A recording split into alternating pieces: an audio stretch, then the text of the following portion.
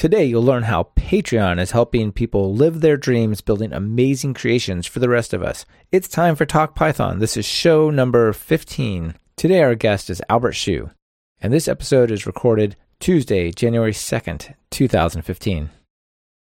I'm a developer in many senses of the word, cause I make these applications, but I also use these verbs to make this music. I construct it line by line, just like when I'm coding another software design. In both cases, it's about design patterns. Anyone can get the job done, it's the execution that matters. I have many interests, sometimes it conflict. Hello, and welcome to Talk Python to Me, a weekly podcast on Python, the language, the libraries, the ecosystem, and the personalities. This is your host, Michael Kennedy. Follow me on Twitter where I'm at mkennedy, and keep up with the show and listen to past episodes at talkpythontome.com. This episode, we'll be talking with Albert Hsu from Patreon about migrating to Python. I'm really fortunate to have CodeShip and Hired sponsoring the show. Let me take just a few seconds to tell you about them. CodeShip is a platform for continuous integration and continuous delivery as a service. They encourage you to always keep shipping. Please take a moment and check them out at codeship.com or follow them on Twitter where they're at CodeShip. Hired wants to help you find your dream job. Hired is built specifically for developers looking for new opportunities. Check them out and get a very special offer at hired.com/talkpythontome. And you'll find them on Twitter where they're at hired_HQ. Let me tell you how we got to the show. It all started with me whining about bandwidth charges on Twitter, saying it was so expensive to run a podcast. Look at these things grow. And then Justin Spain from Chattanooga, Tennessee, who's at JWS Music on Twitter, said, why don't you start a Patreon campaign? Of course, when I read that, I thought, well, what's a Patreon campaign? Then it turns out that Justin was right. Patreon is actually perfect for things like podcasts, blogs, frequent videos, and even open source projects. Listeners, readers, and so on pledge a small amount to each release, in my case, each episode. And when one of these episodes ships, a small amount of money is contributed back to me to help keep the podcast going. If you want to learn more about my campaign, you can find it at patreon.com/mkennedy. So fast forward a month, the guys at Patreon noticed my campaign and happened to be making a company-wide transition to Python 3 from PHP. So they reached out to me on Twitter, and we thought it'd be cool to talk about their port of their product to Python. And we talk about how that's going.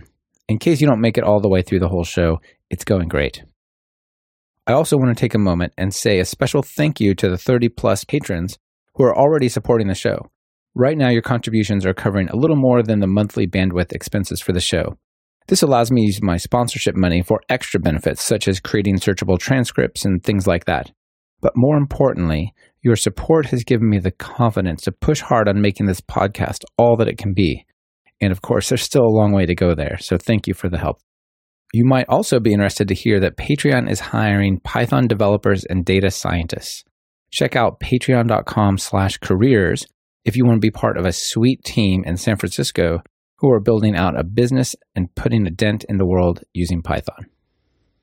At some point during the show, I make a statement that PHP is one of the most dreaded languages and technologies of 2015. I was quoting from the Stack Overflow 2015 Developer Survey. You'll find the links in the show notes. And I have a bit of a correction there. Sorry. It was Perl that was part of the most dreaded list, not PHP. PHP didn't make the top 9. However, I suspect maybe it's lingering just off stage at place 10 or 11 or 12. And in case you're wondering, what is the most dreaded technology on the list? It's Salesforce. All right, finally, the Talk Python to Me t-shirt Kickstarter project is still running. It will be open for 9 more days, so be sure to visit bit.ly/pythonshirt to reserve yours. It's a cool and comfortable cotton shirt that will tell the world about your unabashed love for Python. Now, let's get to the conversation with Albert and Patreon. Albert, welcome to the show. Hi, thanks for having me. Yeah, I'm really glad that you guys contacted me, and I'm looking forward to the conversation. We haven't really had a much talk on moving from one technology into Python, and that's our main subject today. So thanks for being here. Thanks for reaching out. And Patreon is a creator-first platform, and we'd always like to support our creators in any way we can. Yeah, so We'll get to Patreon in just a second and sort of how this show came into existence. But I always like to start off the show asking my guests who have, achieved a lot in their careers, and how did you get started in programming, and how did you come to start using Python? So I actually got started with programming pretty early. I actually borrowed my brother's computer science AB textbook when I was really young and just went through some of the exercises in C++. It wasn't the best way to learn things, but it got me introduced to like a lot of like really small things, like how to print things out to a screen, how to do for loops. And back then, like I was pretty entertained just by doing really simple programs, like little small games where you input your name and someone like outputs your name right back at you. Yeah, I think we've all written those types of apps, and they're super fun. Just the amount of the feeling of satisfaction and accomplishment is surprising for even that, right? Yeah, especially when you're really young and your standards are lower. But as I sort of like grew up, I started programming a lot more on like calculators on TI Basic. I decided to pursue programming as my major in college. And I was still pretty like gung-ho about C++. I thought it was a hardcore language. I thought that like all the hardcore programmers would do C++. Until freshman year, someone introduced me to Python, and I thought it was like, kind of a weak language because it didn't feel as hardcore. Yeah, I think that's a common feeling maybe misconception is a better way to say it. But a lot of people feel like the really tough guys do C++, and they're right down there in the memory and on the middle. And all you other guys are just, fooling around, orchestrating our code or whatever that we write in C++. But I'm not sure that's really true or fair, is it? That was my impression at the time. And what really changed me is like when I actually had to do a lot of project courses in college, I realized I could actually do things correctly and quickly, and like in terms of performance for like the standards of the code, much better than I could in C++, much better in Python than I could in C++. And I just continued using Python whenever I could all through college. I didn't get a chance to use it professionally until about a couple years ago when I started at a company called Quora. Quora, is that the QA site? Yeah, that's right. Quora was a question answer site. I started pretty early and saw a lot of the really cool things that they were doing with Python. A lot of stuff with generators and with like meta classes and decorators, and really turned me on to like Python as a really serious language. And part of what I want to do at Patreon is take a lot of those like sort of more advanced Python techniques and bring it into our infrastructure. Oh, that's really cool. But when you got to Patreon, it wasn't originally in Python, was it? No, it was in PHP. It started in PHP because that was the fastest way to bring the product to life in the early stages. But as the product grew and as the engineering team grew, it was started to become pretty clear that PHP wasn't going to scale with the team. Is that from like a performance perspective or from a adding new features and maintainability perspective? The number one thing was maintainability. And it's not 100% like PHP's fault, but rather PHP allows you to do certain things that make the code way messier than you want your core code to be. A lot of things with PHP just allow you to do things very quickly. And when you're adding like more and more engineers, when you're going from one engineer to 2 to 3 to like 10, you don't necessarily want to do everything the fastest possible way. We did want to do things fast. In fact, like the concept of shipping quickly is still important to our engineering culture, but we want to be able to ship quickly in a way that's maintainable and in a way that like uses the proper abstractions in a way that like isn't copy pasting, I guess. Let's talk a little bit about what those differences are and stuff. But before we do, maybe you could tell everyone, what is Patreon? Yeah, Patreon is a subscription funding for creators, and the way it works is that patrons will pledge a set amount per release. Every time a creator publishes a new creation, so like a webcomic, a video, a blog post, a podcast, anything, funds are transferred from patrons to the creator. We launched in May of 2013, and as of summer 2014, we announced that patrons were sending over $1 million monthly to creators through Patreon. $1 million a month. That's amazing. Yeah, and we're still growing.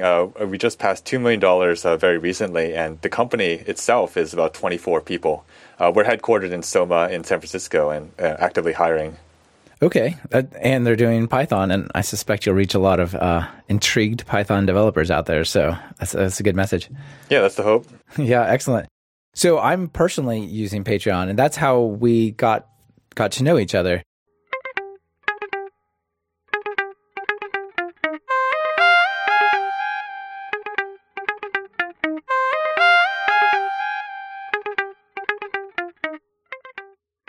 CodeShip is a hosted, continuous delivery service focused on speed, security, and customizability. You can set up continuous integration in a matter of seconds and automatically deploy when your tests have passed.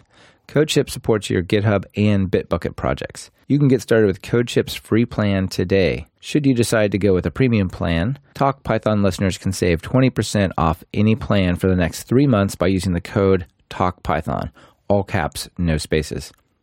Check them out at codeship.com and tell them thanks for sponsoring the show on Twitter, where they're at CodeShip.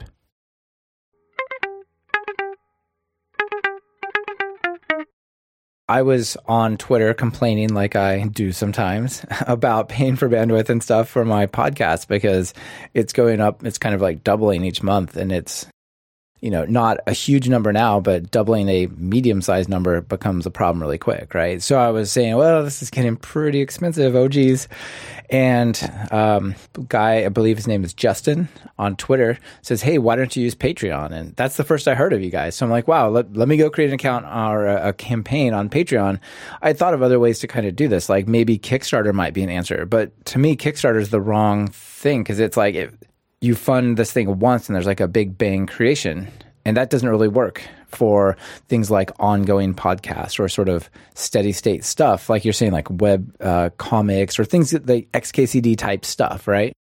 Yeah, that's right. Our goal is that people who want to create things are able to make a living off those creations. And to do that, it requires sort of mimicking the structure that I guess like a job sort of has, or mimicking the idea of having like ongoing support for your ability to create things. And I think it's a lot of the reason why I joined Patreon is because I believe in the mission, and a lot of the people who work here as well also believe in the mission.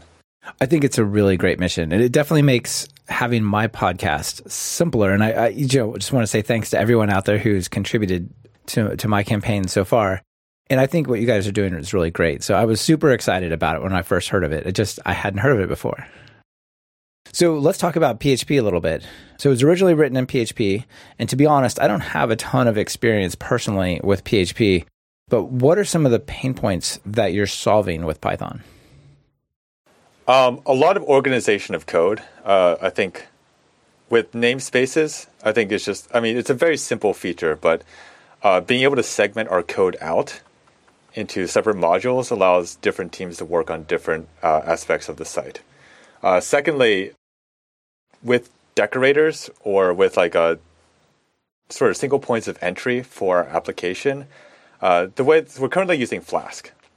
And the way the Flask does routing is like through decorators.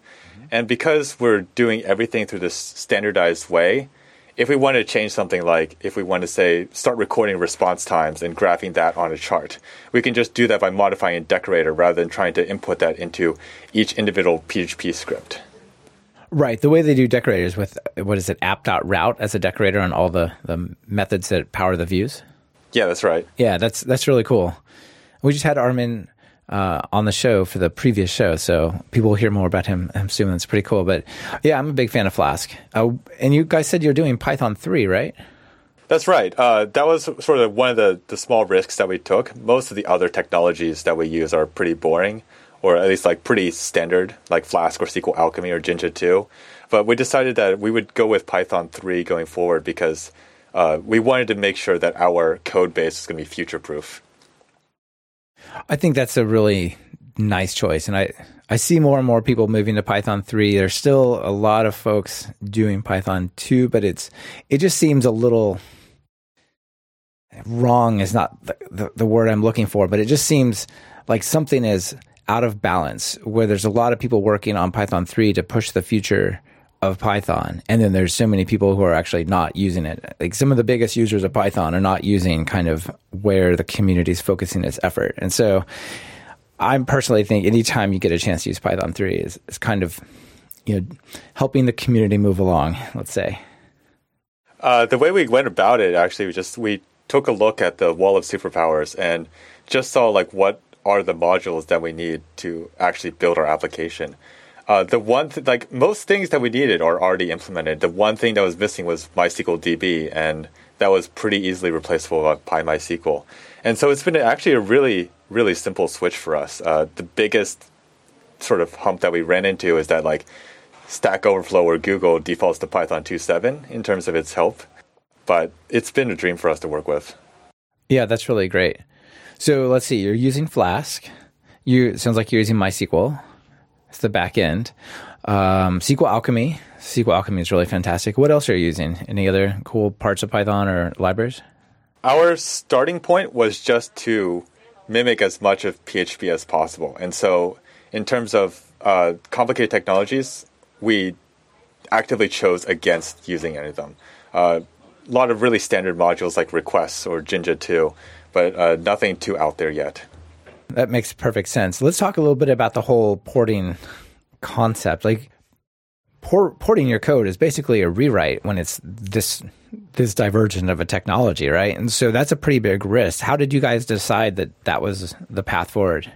Yeah, it was a pretty big risk. And in fact, like I've been burned by a lot of ports in the past. A previous project I've had was porting something from Python to Scala. And I think that's a much, much more difficult process to go through because you're porting basically from a dynamic language into a static language. And that just adds a lot of weight to the process.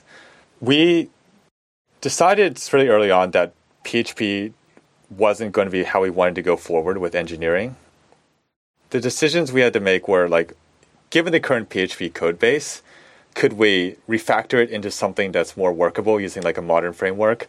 Should we port it to Python or should we port it to like, I guess a crazier language like Scala or Java? We didn't want to, like, the ecosystem of PHP we found much weaker than that of Python. I think a lot of the main consumers of PHP has mostly revolved around Facebook and a little bit around like the Wikimedia Foundation. But besides that, not a lot of support. Whereas Python has what feels like a more active developer community, a more active ecosystem. It lends us a lot more sort of legitimacy for hiring engineers. It is more consistent of a language. And it was just different enough from PHP, but close enough that like we felt comfortable doing a one-to-one translation from PHP to Python. Right. It was different, but it wasn't completely alien to make that transformation, huh? Yeah. The other option we had with Scala was just too different and like too many unknowns. And when it comes to ports, I think there's usually a pretty high probability that a port will fail. I've seen a lot of port projects just like fail in the past. And in order to prevent that from happening, I think we as a company decided we want to take as few risks as possible. Yeah, that makes a lot of sense.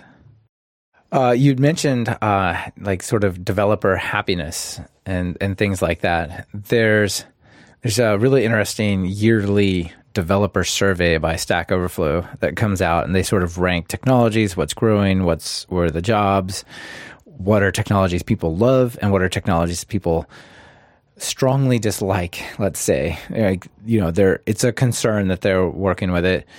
And I think Python was on the list of the beloved technologies, and PHP might have been on the list of the ones to kind of stay away from. So you think it's easier to hire people because you can say, hey, come work on this cool Python 3 Flask project than it is to say, come work on this PHP project?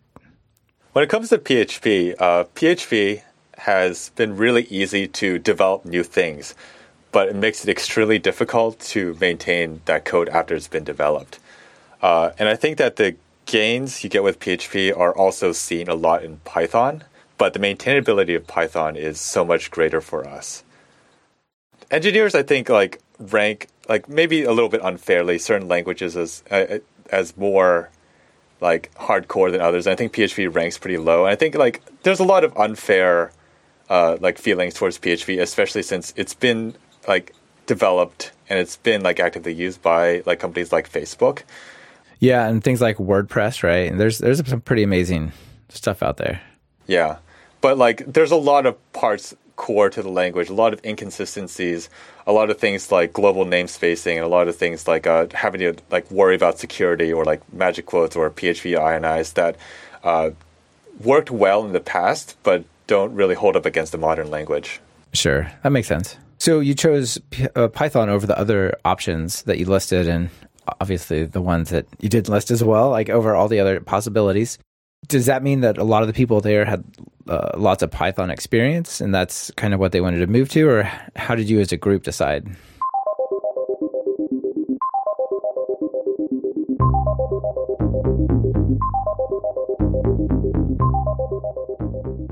This episode is brought to you by Hired. Hired is a two-sided, curated marketplace that connects the world's knowledge workers to the best opportunities. Each offer you receive has salary and equity presented right up front, and you can view the offers to accept or reject them before you even talk to the company. Typically, candidates receive 5 or more offers in just the first week, and there are no obligations, ever. Sounds pretty awesome, doesn't it? Well, did I mention there's a signing bonus? Everyone who accepts a job from Hired gets a $2,000 signing bonus.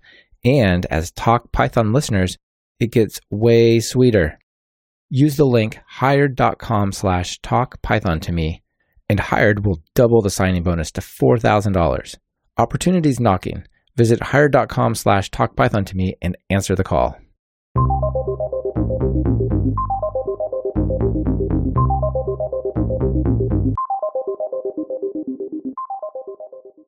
Yeah, as a group, we actually have a lot of really disparate skills, some in Java, some in Ruby, some in JavaScript, and some like only in PHP. There was no language that everyone was going to be really favored on. And as a result, we just had to make a decision. We chose Python because we knew it would be pretty safe. And we knew that like Python is a really easy language to just pick up over a weekend. It's the tutorial on Python, or the way that most people like learn Python, is usually over a weekend. Getting the very basics of it are pretty easy, and getting into the depth is like a gradual learning curve. I think it is a super easy language to learn. Where the real work is learning all the standard libraries and all the popular packages, right? Like really mastering things like SQL Alchemy and Flask, and right, that's the real learning curve, but it's kind of unavoidable. Yeah, that's totally right. Nice. So you guys sort of chose Python because it would more or less make everybody happy, and it was a really good, safe choice. I think that's a pretty fair characterization. I've heard somewhere, I can't remember if it was when I was talking to the guys at PayPal or if I heard it from LinkedIn, but you know, as people said other places, that they've chosen Python because it was everybody's second favorite language. Like a lot of people really, really like Ruby. I've also worked with Ruby professionally. I like it as a language, but sometimes like, yeah, we had to pick something that's good for everyone, not necessarily great. Right. Somebody's got their pet language that they're super happy about, but you know, other people dislike it. And so, yeah, I think Python fits really well in those situations. What really helped us with Python also, or making that decision, was that the amount of movement in terms of data science, or like with like SciPy or NumPy, has been like much greater than a lot of other languages. And we knew that eventually if we wanted to do sort of like a data-driven approach to our projects, or a data-driven approach to our roadmap, that getting our stuff in Python would allow us to hire a lot more data science people, or like allow them to onboard a lot quicker as well. Yeah, and crossover as well, so you might know the whole spectrum even better. It was a really interesting PyCon presentation from Fernando Perez, the guy who started IPython, at PyCon 2014, and he talked about how the adoption of Python and IPython and data science is so taking off. Maybe I'll link to that video in the show notes, but basically he said, you know, if you look at the technologies used in the stuff that's submitted to Strata, the big data conference, I think in your town, and the data that he had was basically showing that people used to be doing things like R, and to a large degree, that's been replaced by IPython, NumPy, SciPy, Matplotlib, all those types of things. It's really amazing. So are you guys thinking of using some of those technologies? You said NumPy for sure. Yeah, definitely. As we start bringing on, like at this stage, we're just collecting a lot of data, like with respect to like our page views. But we are pretty comfortable that like it's a well-trodden path of putting or like integrating NumPy or like Matplotlib into our data once we have someone who's like working full time on data science. It's a language that I think like sort of has like broad appeal outside of engineering, and that's I think, really important to us. And I think having the data science component there really is powerful for you guys. I mean, you've got all these people who are creators, and you've got all these patrons who are supporting them, and just helping those people align better will just help your business. And it sounds like big data type stuff would be perfect for that. Yeah, totally. Okay, so you're doing this port to Python on Flask and Python 3, and that's cool. When did you guys start on it?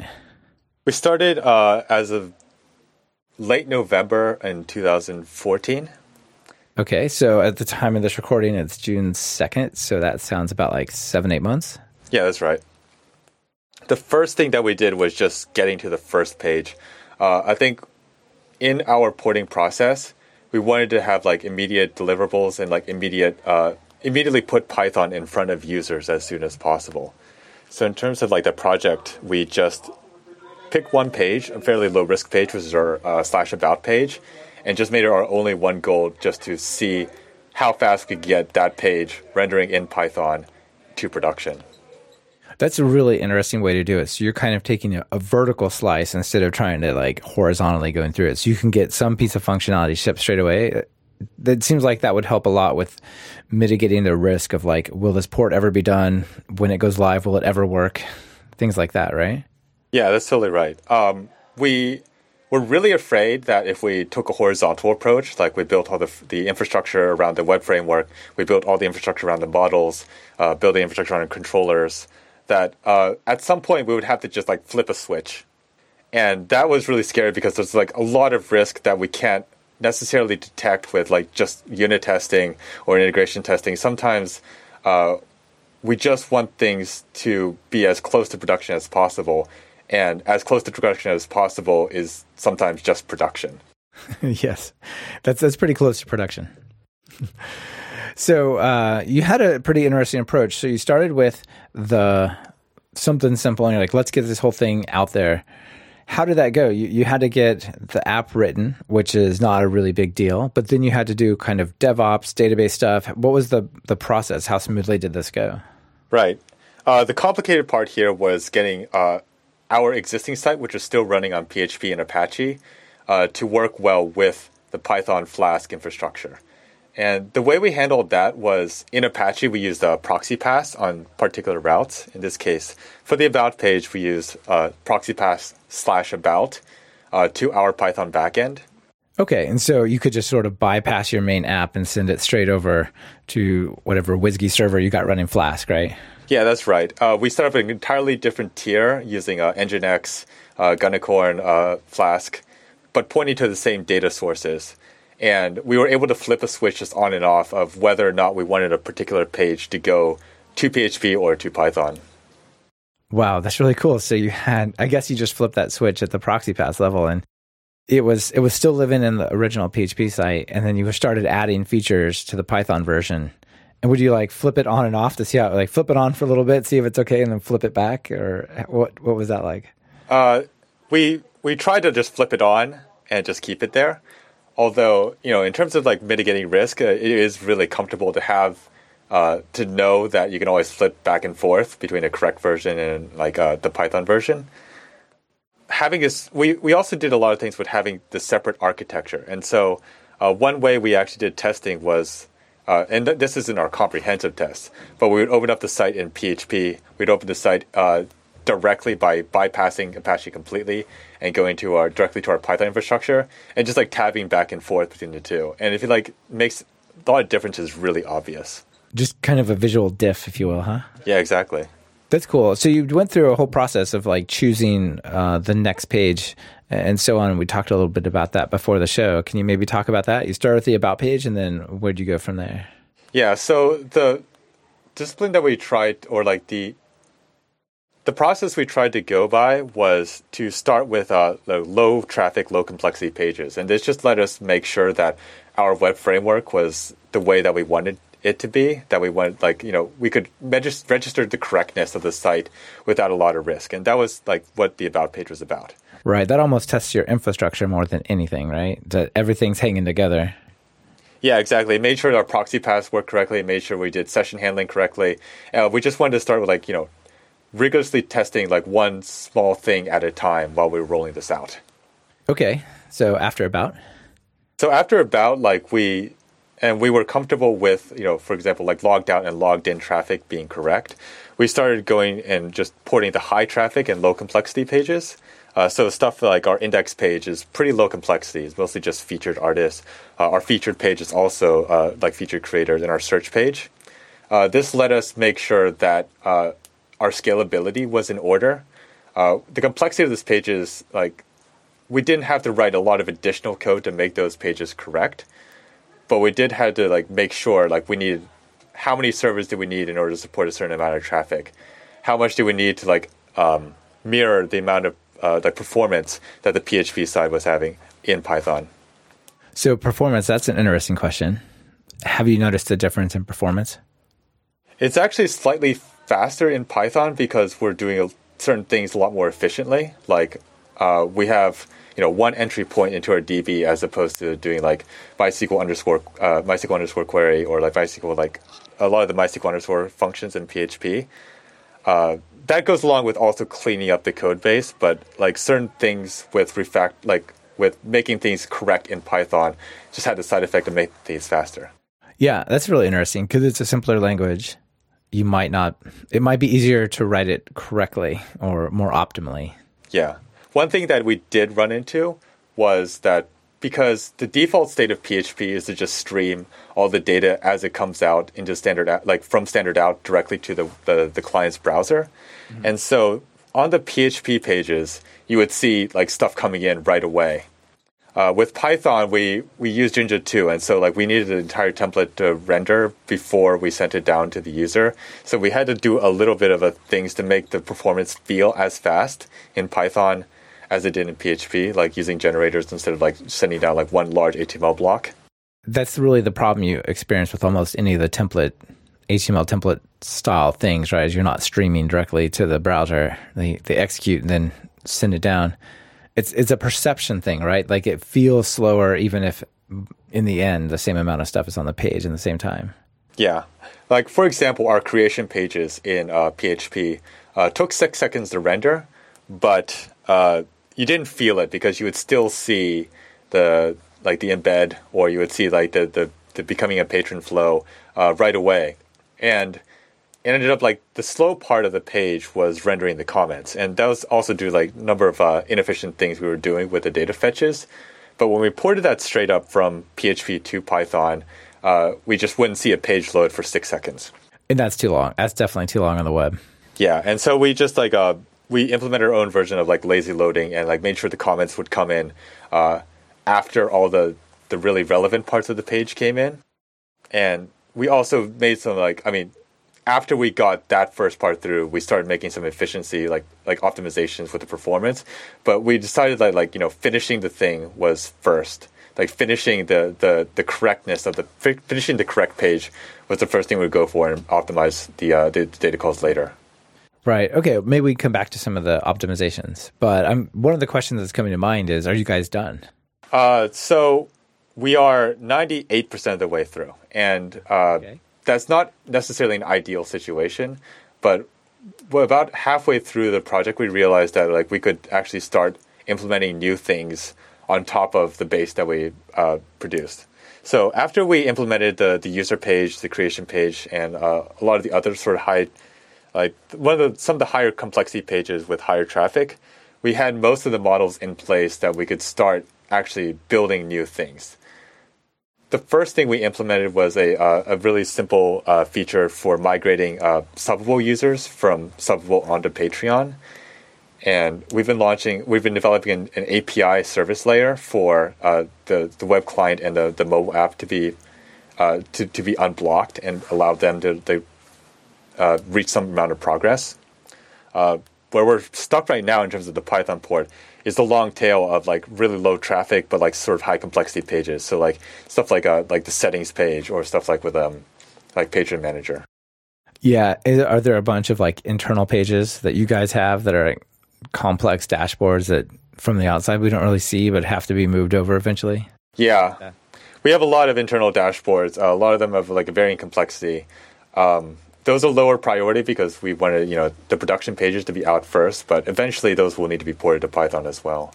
Yeah, so at some point you'll want to turn off the PHP site if possible and only manage one thing, right?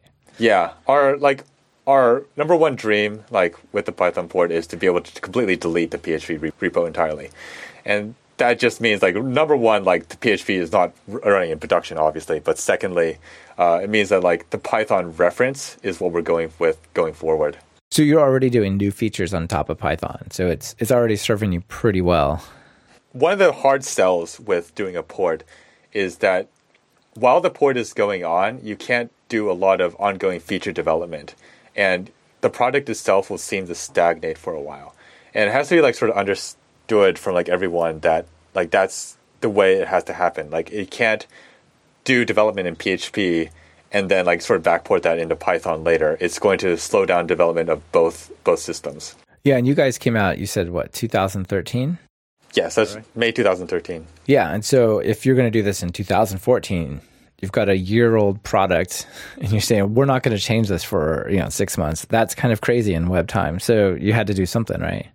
Yeah, it was kind of painful at like trying to sell that at first, but the idea is like we're going for long-term value, and our long-term value depends on like engineering feeling like they're working with a language that makes them happy. Yeah, and that's worth a lot, right? I mean, that means keeping the good developers, people are excited about their project, like it's really a big deal. Probably easier to fix bugs as well. Yeah, definitely. We use a external service called Rollbar that just like lets us identify any error that happens in production just immediately goes to that service and produces like a stack trace and like as much information as we can about the request and the headers, and it just lets us debug really quickly. What other infrastructure have you put in place? You guys have like automated tests and stuff like that? Yeah, we do the simple things like unit testing. We have a staging environment. We do some of the more creative things we do is like we have this concept of a walk test where for every page or every route that we implement on the site, we just have a bunch of users of different profiles. Like we have a dummy patron account or a dummy creator account and just have them load the page. And that just makes sure that like the page loads with the 200. It's a really lightweight way of testing if like every code path or like every possible viewer of a page will actually render. But it's a really high leverage test. It's for the amount of effort that's surprisingly effective, because if something goes wrong, a lot of times it's a 500. Yeah, exactly. It ends up being about like 40 lines of code to actually implement that, but it catches a surprising amount of bugs. Yeah. You don't want to see people to see 500s on your site. That doesn't encourage confidence. The second thing that we did was we did this thing called dark moding, which was while the PHP service was still running or while the PHP website was still running, we would take all the requests for the Python pages that we were porting. So like if we were porting over the /user page, we would record all the requests that were coming into /user. And then we would just replay all that traffic onto a detached Python instance. And so before we flip the switch, or before we flip the proxy pass from Apache to point/user at the actual Python backend, we would sort of run dummy traffic through our Python code base with a read-only database user, and just make sure that like no matter like we would take real traffic and make sure at least that they all rendered. Wow, that's pretty cool. So another super lightweight way to do testing, but you just take all the traffic and you feed it over there. And again, it had better not return 500 and things like that, right? Like these are the actual types of query string parameters we're seeing. These are the route data that's coming in, that kind of stuff, right? Yeah, exactly. Like this is the cookie, this is the logged in user, these are the headers. A lot of these things were like, we were able to leverage our existing system, and like if we didn't have an existing user base, we would have had a harder time with that. But because we did have an actual live product, it gave us a lot of confidence that when we shipped something live, that it would comfortably stand up to the traffic. Nice. Did you have to do anything special for scaling to handle the load? Surprisingly, no. A lot of the scalability can be handled, or we found that scalability could be handled nowadays just by vertically scaling our MySQL instance. It was kind of a little bit disappointing to me because I really like performance tuning, but it actually we're on AWS and we're using RDS for our database, and it made things like extremely easy. Right. And I haven't used RDS on Amazon too much, but that's relational database as a service, right? And so you can go over there and can you just turn a knob, just say, I need more database, and you get it? Yeah, if you just want to upgrade something from 4 cores, 16 cores, like basically one switch does it. Yeah, the cloud is awesome, isn't it? Yeah. Do you guys have it like geo-replicated anywhere, or is it in one particular data center? We have it replicated across availability zones, but not across regions right now. Sure. Okay. Makes sense. Are there any special techniques or things you've learned porting PHP to Python? Like any tips and hard-earned things you can share with the listeners? Well, when it started out, we didn't have a lot of Python experience or a lot of like deep Python experience within the company. So the first thing we had to do was the first thing like I did was try to get people really excited about Python. And when I started programming in Python, the thing that turned me on like the most to it was Peter Norvig's writing a spelling corrector in 21 lines. And I think like it was a really good sort of like intro to the advanced features of Python, or what like sort of canonical Python looks like.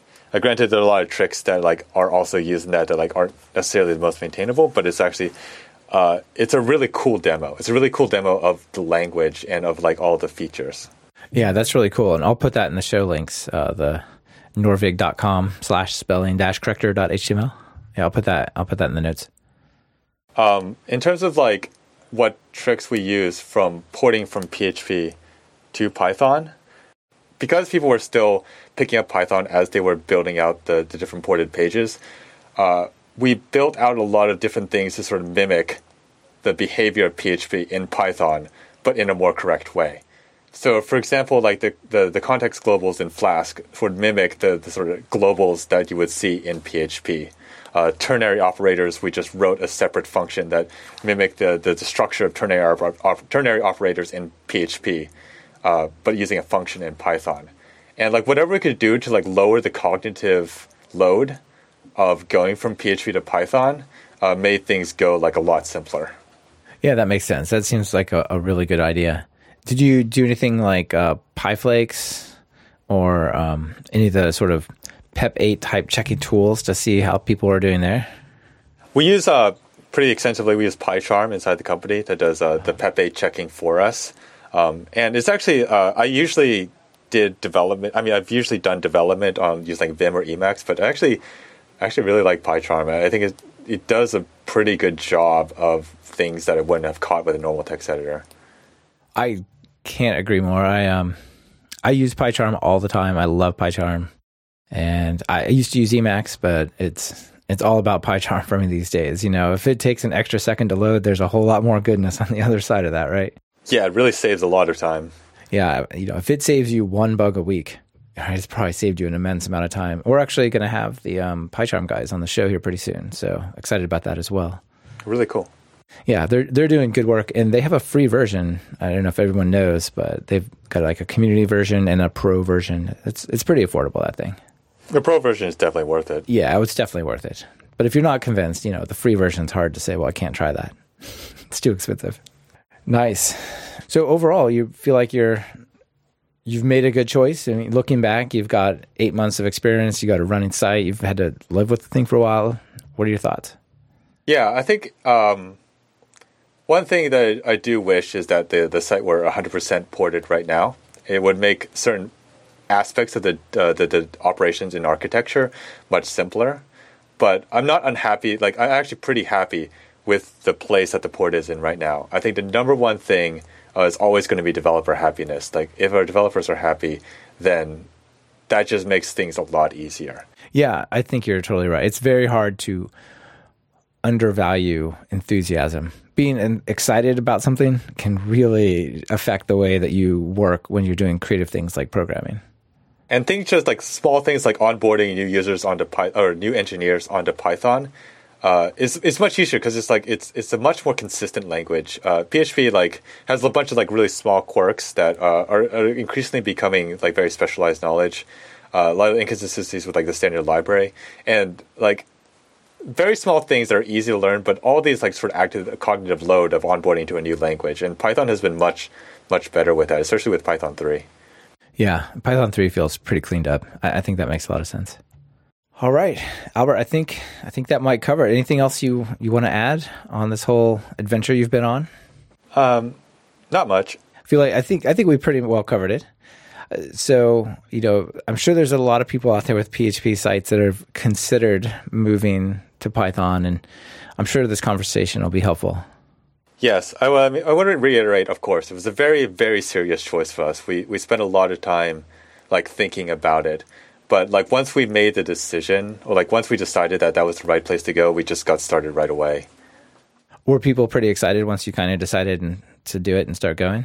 I think there was a lot of burnout from PHP, and I think there's a lot of excitement around Python. So yes, definitely.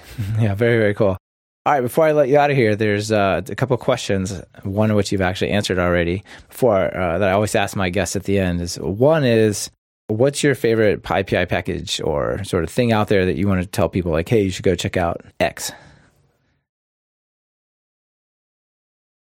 I'll have to think about that. Like, I don't want to say requests because I think that's a pretty typical answer. Request is pretty amazing.